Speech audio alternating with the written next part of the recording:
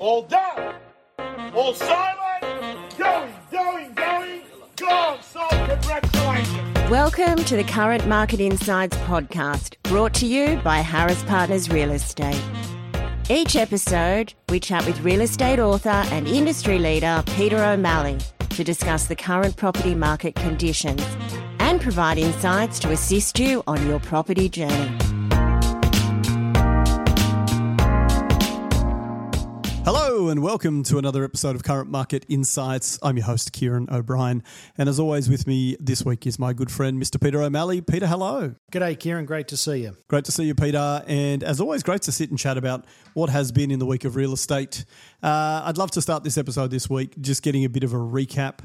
What have we learnt this week? What have you seen out there talking to people on the hustings? What's your general sense of how the market is going locally for us? Second big auction weekend of the year, Kieran, so everybody's trying to get a good read on where the market is at. If we go to the Sydney auction clearance rate, they came in at 59.1% on SQM Research's numbers. That's a pretty healthy result because SQM Research do factor in all the unreported results from the weekend and capture them by the following Tuesday. The results were so strong, in fact, the auction clearance rate was so strong, in fact, that Louis Christopher, who's the CEO of SQM Research and had one of the more pessimistic perspectives on the Sydney property market for 2024, was really surprised at how strong results were, to the degree that he said these were strong results for Sydney over the last week. The Saturday clearance rate was actually 60% on our numbers. We were recording clearance rates higher than this time last year and on stronger volumes. If this keeps up, our forecast for modest housing price falls in Sydney will be wrong, and the housing market may rise at a faster rate than 2023. What I would say we saw here in the Inner West, Kieran, we saw a lot of auction campaigns that were postponed due to insufficient buyer interest, you would imagine, and redated for February 24 or the 2nd of March.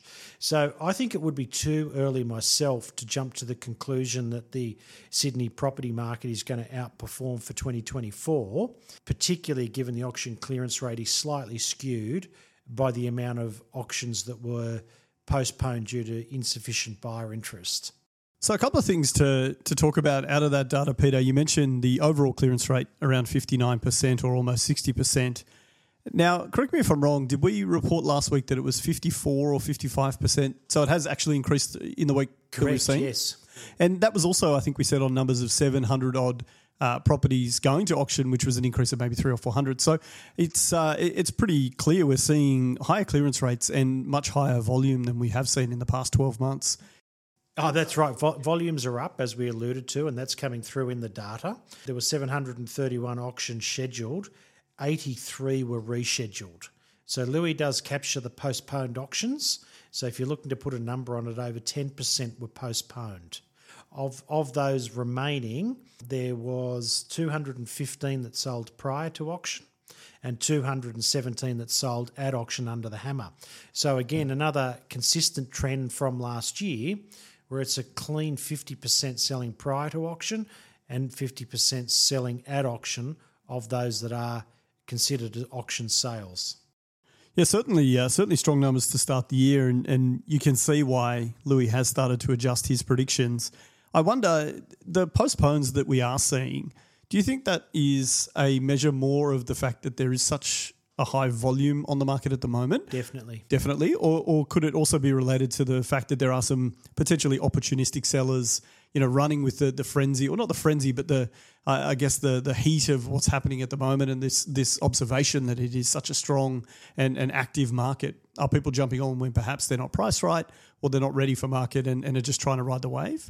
I think a lot of people looked at the headline price growth for 2023 of 11% for the year and said, hey, that looks pretty good. We're going to jump on board early in the new year there. The market has enjoyed some good growth that I'd like to get the best of it.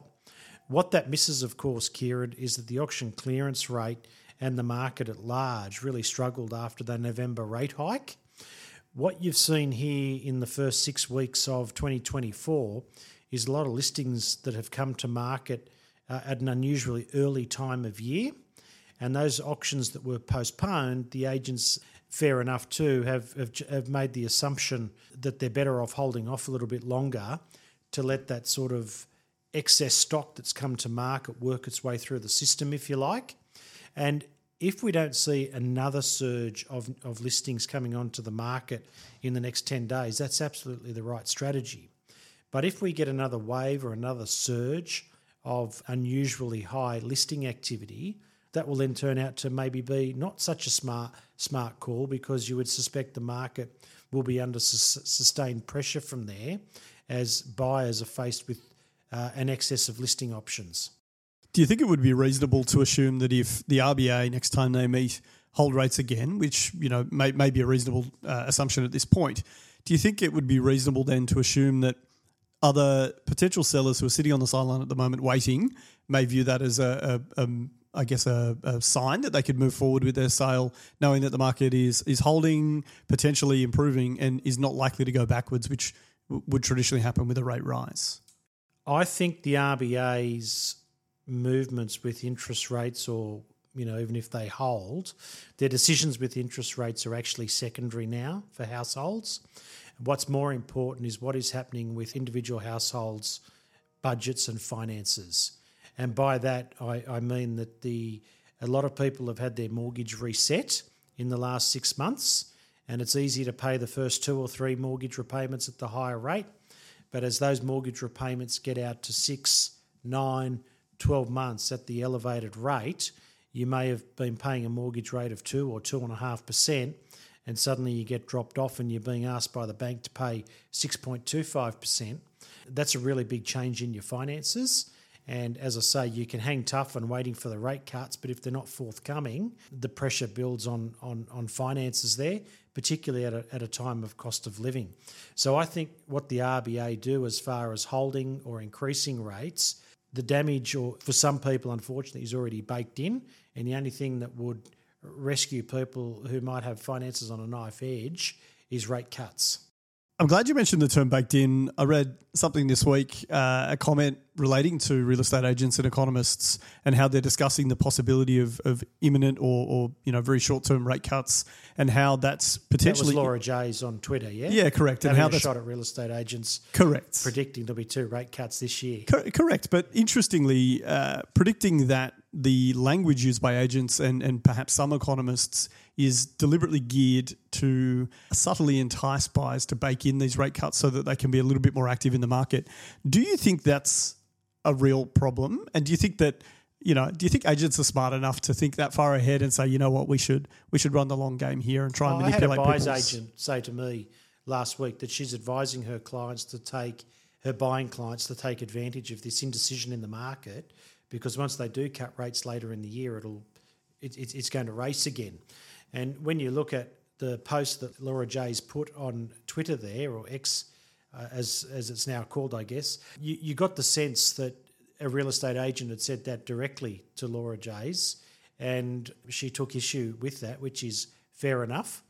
There's no doubt that seasoned economists are calling for rate cuts at the moment, so there's no need for a real estate agent to go out and make a call and put that call on their shoulders in trying to entice a home buyer to purchase a property or bid on a property. The more intelligent and right way to do it is to show home buyers, this is if you're a real estate agent, is to show home buyers a range of forecasts as to what other economists or economists in the market think will happen with interest rates. But we are not economists here, and we have an interest in economics, but we've never said this is what the RBA will do or won't do, because A, we're not the RBA, and B, we're not economists. So I think all consumers need to be really wary out there when a real estate agent who is a realtor paid by the vendor to get the property sold for the best price they can tries to induce you into buying that property by telling you that finance will be cheaper later in the year. Yeah, really good points. And I think it's important, and I'm glad you highlight that people do need to exercise a little bit of caution. And we've talked about this in so many other ways on the podcast. They need to do their own research. They need to make sure they've got a group of trusted advisors they can turn to get extra help as well. Real estate agents are friendly. They are not your friends. It's true. I do want to touch on, just very briefly before we move on, you did mention that Louis has talked about potentially adjusting his forecasts. Given that SQM in particular has been really quite accurate over the last few years with their forecasts, do you personally take that as a bit of a sign that the market may be performing better than Louis had predicted? Or do you think that he's just opening up the idea that he may need to rethink his position? Look, we're not going to, on this podcast, dissect the market nuances this deep all year because A, it'll be incredibly boring, and B, there's no real need to do so. The reason last week and this week that we're really drilling down into what is exactly is happening in the market, because early in the new year, after a 4 to 6 week break of auctions, of meaningful listing activity on market, of transactions being done, everybody, including ourselves, is really keen to know where the market is at the moment. And unsurprisingly, there's conflicting signals. So Louis has not changed his forecast. He did qualify it by saying if this were to keep up, I would suspect that Sydney property will have a better year than I anticipated. But I would question whether, particularly with a postponement rate comfortably over 10%, which is what was recorded last weekend for auctions, I would really question whether the 60% clearance rate can sustain itself in the market. If it does, it does, and I'm happy to say, there you go, what a surprise. But speaking to buyers out in the field, they too are a little bit indecisive about where the market is heading this year and happy to sit on the sidelines in many cases and just watch where it's going. And the early trend that we picked up, which is increased listing activity this year and decreased sales volumes, is still the case now as we turn the corner for the middle of February. Well, moving on slightly and talking of volumes, at the open homes I conducted over the weekend in the rental space, I noticed that there is still some activity, but it didn't feel quite as hot as the other weeks in the year. Have you any indications or any thoughts on whether this might be a bit of a turning of the tide in the rental market and potentially indicate a period of plateau or slowing down in the crisis that we've talked about? Or is this just, potentially in an erroneous weekend in an otherwise crazy market? Oh, it's the peak letting season coming to an end, Kieran. Yeah, that's what it is. Mid-February onwards, those that were looking to rehouse themselves for the new year have tended to do so. So with the rental market, if we've got a lease that's due to expire or does expire in December, for example, and the tenant wants to renew, we strongly encourage the landlord to offer a lease renewal that ends in the following January. We don't like leases ending in December because the landlord can end up with a vacant investment property over Christmas, which is the last time of year that you want an investment property empty, drawing cash from your savings account to pay the bills. But what's really important coming out of Christmas from there is that you have it released by the end of January, early February, because there is a flurry of leasing activity up until about mid-February, and then from mid-February to late March, it continues to cool. And from about April through to August can be a very challenging time to find a tenant, because for whatever reason, the Sydney rental market does not perform anywhere near as strongly during winter as what it does at the beginning of the calendar year. Yeah, very likely tied to things like school and university years, I might imagine, given that they're very, calendar-based in nature. If you are a tenant out there in the market looking, do you think it is a good time to try and find a property at the moment? As you say, that frenzy's kind of died off. Does that mean that there is also going to be less properties available on the market as we move into the next few months? Vacancy rates are really, really low. And here at Harris Partners, our vacancy rate is essentially zero, which I've never actually seen our vacancy rate so low. Landlords, to help them fight the cost of living, inflation, higher mortgage costs, are looking for rental increases. They're not overstating it. We're making market-based rental increases based on what else is available and what is fair for the respective property. And I believe in 98% of cases, the tenants are agreeing to the offer of a rental increase rather than moving out. So that means that a lot of stock is not coming to market and existing tenants are staying where they are. Yeah, that's really interesting. So would you say that in your time in real estate, would this be a period where tenants are tending to stay still longer than they have been in the past? And has that been the case since COVID? I mean, given the massive disruptions to everyone's lives over the past 5 years? What makes sense is that as the rental market has risen strongly coming out of COVID, and keeping in mind, at the start of COVID, the rental market dropped a clean 10%. I had lunch with a real estate agent from the eastern suburbs today who was reliving what happened at the beginning of COVID. And he had in one day, he had 80 tenants walk sets of keys back in, 80 different tenants in one day, and just hand the keys back over the counter and saying, I'm leaving Australia, have your rental property back. So the rental market across the board dropped 10%, but in some of those inner city areas, it dropped out to 20-25%.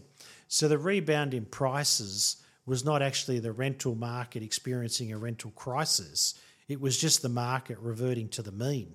We have gone past that point now, as we all know, and we are in a fully fledged rental crisis now that shows no signs of abating.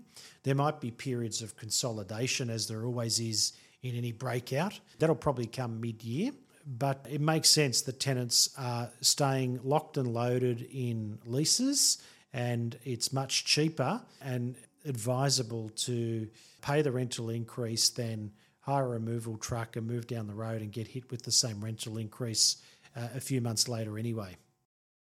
Yeah, tough time for everyone in the rental market, but certainly some good advice. I want to transition if we can, Peter. I watched a video the other day, I think it was on your Twitter feed actually, the 9 News report talking about a young couple who had purchased off the plan in a development just southwest of Sydney. And they were... This was Wilton Green, At Wilton Green, yep. And basically from the news piece, the discussion was these guys had paid a pretty sizable chunk of money up front for a house and land package, and some time later, a couple of years, almost 3 years now, the land was still not registered, and they're now being told that the company's collapsing, and in fact the land may not be registered anytime in the next 3 to 4 years. What can you tell me about this particular story, and is this unique, or is this something that you've seen before? I think in reposting that particular story out, the first thing that grabbed me is that was Country Garden, the second Chinese behemoth developer that's under financial pressure. And as we know, Evergrande has already imploded. And Evergrande imploded on Monday, January 29. And because we're recording this on Valentine's Day, February 14, people can think that, yes, a massive Chinese developer with $320 billion in debts has imploded, both with Chinese domestic bondholders and international bondholders. It's imploded, but that's just an event that happened a few weeks ago, and it's business as normal. Things like that take time to ripple through the system, and watching that poor couple sort of outline their story as to what's happened in Western Sydney with Evergrande's main competitor, Country Garden, just highlighted to me very quickly that the risks that are coming out of China are not over. You can't have a behemoth to the tune of $320 billion, implode and there not be a ripple effect or ramifications from that. So I think that's the first takeout. If you're a home buyer and you're looking at that and saying, what are the lessons here? I don't want to be critical of anyone that's purchased into Wilton Garden or any off-the-plan arrangement, but the reality is it was high on vision and it was dependent on the story, the economic story, staying good. And clearly the economic story for Country Garden and Evergrande and the Chinese market at large is not good now, like it was 2 years ago when they put their deposit down. So when there's a large gap between your signing of a contract and the delivery of that service, even if you're buying a car, let's cut across to cars. You can sign a contract to buy a car coming next year, but it's still got to get here. And that's, I think, the other takeout of that is it was high on vision but low on substance, unfortunately. I must say that the most interesting take for me from the piece, other than what really is a tragic story for this young couple, was the fact that Country Garden, or Risland as the company they were operating under in Australia, owned 90% of that development in Wilton Greens. And to me, as someone who knows the area relatively well and has actually looked at that estate, driving past before, I would never have once considered that, in fact, that was a Chinese state-owned and managed development. I just assumed it was, Australian developers building Australian land holdings. And I just find it really interesting that we are, in some way, so beholden to the financial success of a company thousands of kilometres away who really has no real footprint here in Australia other than these developments that, they're taking money up front to try and get off the ground in the long term. Well, I could tell you one thing, Multiplex, Lendlease, Meriton, they don't have any housing developments in China you can put a deposit down. Yeah, it's true. Absolutely. The other thing I wanted to sort of talk about with this piece, hold that. No, really, really interesting, Peter. I think I'd love to do an episode at sometime in the future where we actually step through some of the process involved in house and land, because I think it might be quite informative for someone to learn, what is involved and what is land registration and utilities development and all the things that they may not consider when they sign on to what sounds like a great deal in the Southwest Corridor for, say, $700,000. Sounds too good at the time and may be that case. Look, and I wouldn't even be critical to say that these people were hoodwinked and, signed up for something that was too good to be true. What a salesperson will always do in most instances is tell you what their best case scenario is. And that's probably all the salesperson did in signing these people to the contract. But when you get a contract, you must remember that there's no such thing as a standard contract. And the most powerful time in any negotiation is before you sign the contract, because the power in a negotiation rests with the person that's prepared to walk away. And I helped someone else negotiate an agency agreement for the sale of their investment property down the South Coast. And he said, I'm really sorry to lean on you, but this is your forte, not mine. Could you give me some guidance here? And it's like, no need to apologise. The time to ask for help from a professional when signing contracts is before you sign it. Because for every one person that's ever asked me or you for guidance on signing a real estate contract before they've signed it, we've had 10 people that have signed a contract and regretted it and brought it in and said, do you reckon you could get me out of this, or what are my rights now? What are my options? So keep that in mind, whether it's buying a house and land, buying an off-the-plan apartment, or listing your property on the market. The most powerful time in that negotiation is before you sign the paperwork. Yeah, exactly. As we move towards the close tonight, Peter, I just wanted to get a sense of the week ahead. We've got CPI numbers coming out in a couple of weeks' time, and then early next month, obviously, the RBA will meet again. What are your thoughts on what we might see in real estate this week, and do you think there'll be any shifts in what we have seen? Oh, look, broadly speaking, the US had a bad inflation number overnight. Markets didn't like that. They were looking for inflation to continue trending down, and it actually increased. Hopefully that's isolated to the US economy. Hopefully that's isolated to one reading. But it's not a great indicator, and it does have markets a little bit jittery. We won't get our next CPI inflation number until the 28th of February. So we won't quite get that in the next week, but that'll be a big number when it drops to see how we're tracking in that regard. The RBA are not meeting on the first Tuesday of every month anymore, as we know. So the next 3 RBA meetings, because keeping in mind, the people are looking for a rate cut from here. So the next 3 times the RBA have an opportunity to cut interest rates or announce an interest rate cut is March 19, May 7 and June 18. So that's mapping out what's in front of us for the RBA.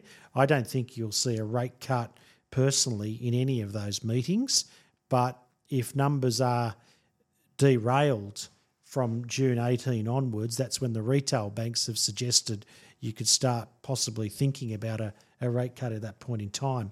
So answering your question, coming back to the short term in the week ahead, I think we should all be looking at stock levels and how many auctions are postponed versus being pushed to auction on the day. If there's another 10 to 15% of auctions being rescheduled because there's not enough buyer interest this weekend, all that means is the inevitability that pressures that are building up on the market is being pushed from February to March. That's the big play at the moment for mine. Yeah, really good insights, Peter. And as always, a really great episode. I always value our chats, and I feel like I learn something every week, and I hope that our listeners do as well. So thank you, Pete, for chatting with us today. Pleasure, Kieran. Given it is the 14th today, a happy Valentine's Day to everyone out there. Thanks for listening to Current Market Insights, and we look forward to chatting with you next week.